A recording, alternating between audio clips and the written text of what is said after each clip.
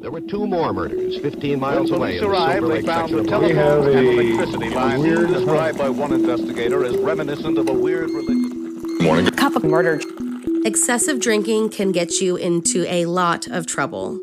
Your inhibitions are low and you do things you normally wouldn't.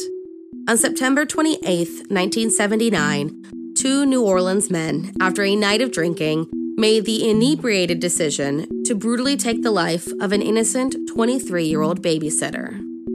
So if you like your coffee hot but your bones chilled, sit back and start your day with a morning cup of murder.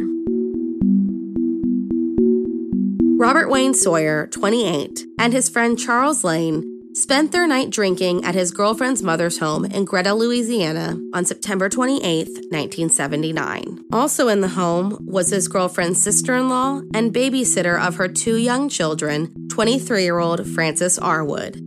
By the time Cynthia Shano came home at 12:30 p.m., Robert and Charles were already extremely drunk and fighting with Frances. As the fight escalated, Robert began pushing Frances, which soon escalated to hitting her. At some point, both men were taking turns hitting the young girl, closed fist in the face and chest. When Frances tried to get up and remove herself from the situation, Robert kicked her square in the chest and told her to go wash herself up. Cynthia went to go check on the kids, but upon hearing a noise, came back into the living room. What she saw was Robert dragging young Frances across the floor into the bathroom by her hair. She tried to fight the men, but they continued to brutalize her.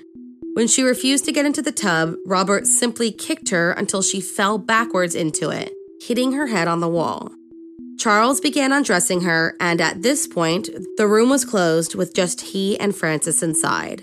While Charles did God knows what with her in the bathroom, Robert went to the stove and began boiling a pot of water.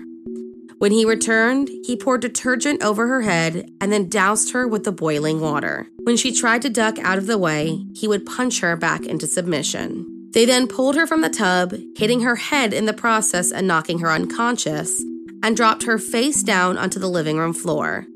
Charles began kicking her while Robert walked on her back, beat her with a leather strap, and then carried her to the sofa bed. All the while, Cynthia screamed for them to stop. She rushed to the bathroom, feeling nauseous over what she had just witnessed, and heard her boyfriend say to his friend, "I'll show you how cruel I can be." When she came back out, she saw smoke coming from Frances's face, her legs spread open, and Charles laughing, stating that his penis was burned while trying to rape her. That's right, the men had set her body on fire and began sexually abusing her in the process. With their work done, the men hung out in the room with Frances's body, listening to records and even falling asleep next to her. Sometime later, Cynthia's sister and nephew came knocking on the door looking to visit with her. They waited for them to leave, but the young boy knocked insistently. So Robert gave her the key to open the door, and Cynthia, seeing the opportunity, ran out screaming.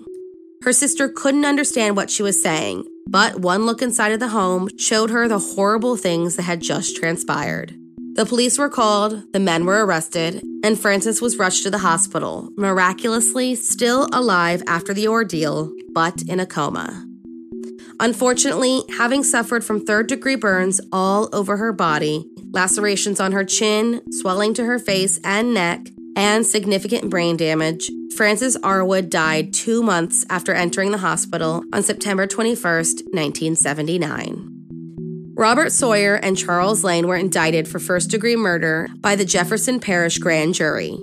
Charles went to trial first and was sentenced to life imprisonment, while Robert, because he had a previous conviction for involuntary manslaughter, was convicted and sentenced to death. In an effort to avoid the death penalty, Robert petitioned the parole board that he was suffering from organic brain damage and was mentally unfit. The pardon board heard evidence from his lawyers that lasting childhood abuse left him brain damaged with an IQ of only 68. They rejected their plea, and 2 days later, on May 5th, 1993, Robert Sawyer became the first inmate put to death by lethal injection in Louisiana. He was just 42 years old. His last statement was as follows: "I would like to tell young kids who might read this that drinking and hanging out with the wrong people will get you where I'm sitting right here." Thank you for joining me in my morning cup of murder. Please join me again tomorrow to What Terrible Thing Happened on September 29th. Don't forget to rate and subscribe and let me know how you like it. If you want to help support the podcast, there's always Patreon or just sharing it with your true crime obsessed friends. And remember, stay safe.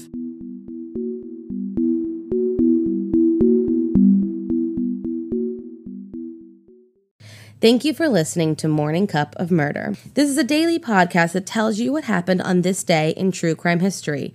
In short, easy to listen to episodes that you can finish on your commute or while you enjoy your morning coffee. So make sure you check back every morning. My name is Karina. I am the creator and host.